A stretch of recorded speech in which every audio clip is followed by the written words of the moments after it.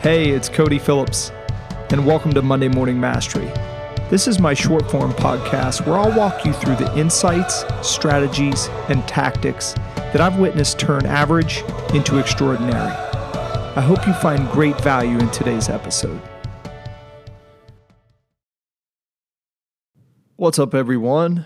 Welcome to Monday Morning Mastery, powered by the Next Academy. Leadership built for contractors. I'm Cody Phillips. As always, I hope this finds you ready to attack the week ahead. Today's lesson is near and dear to my heart, as it's honestly been a source of competitive advantage for Chad Jones and I here at the Western PA chapter of NECA, and also throughout the growth of the Next Academy over the past 3.5 years. I'm referring to the concept of speed and staying on offense. After years of thoughtful analysis, I think we can all agree, I'd say the majority of us are playing a reactionary game of life, essentially playing defense. And coming from a former quarterback like myself, I hate defense. And it appears Jeff Bezos does as well.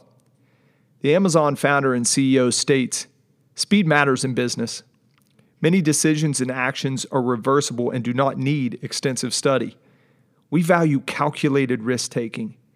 He later expanded on this idea by elaborating on the operational differences between day one companies, his name for companies that are always operating with a beginner's mindset, which is obviously his preference and mine, and day two companies, companies that think they've already figured everything out. I think we all can immediately identify some companies that are day two. He said, "I work in an Amazon building named Day One, and when I moved buildings, I took the name with me. Day two is stasis, followed by irrelevance, followed by excruciating, painful decline, followed by death. And that is why it is always, always day one here at Amazon." So do you think you're a day one contracting company? Do you have that mindset? Do you challenge the status quo in not only your thinking, but more importantly, in your execution? Chris Sacca, who many of you know as a recurring guest on ABC's Shark Tank, and for being an early-stage investor in dozens of companies, including Twitter, Uber, Instagram, Kickstarter, just to name a few, says this about offense. "I wanted to go on offense. I wanted to have the time to focus, to learn things I wanted to learn, to build what I wanted to build, and really invest in relationships that I wanted to grow." I think as you survey the challenges in your life, I want all of you listening right now to think of the challenges that you deem important. It comes down to these two questions. Which of those challenges did you assign yourself, and which of those are you doing to please someone else? Or even worse, the dreaded, "That's the way it's always been done." What you all have to understand is that your email inbox here in 2020 is a to-do list to which anyone in the world can add an action item. You need to get out of your inbox and back to your own to-do list. You need to sprint.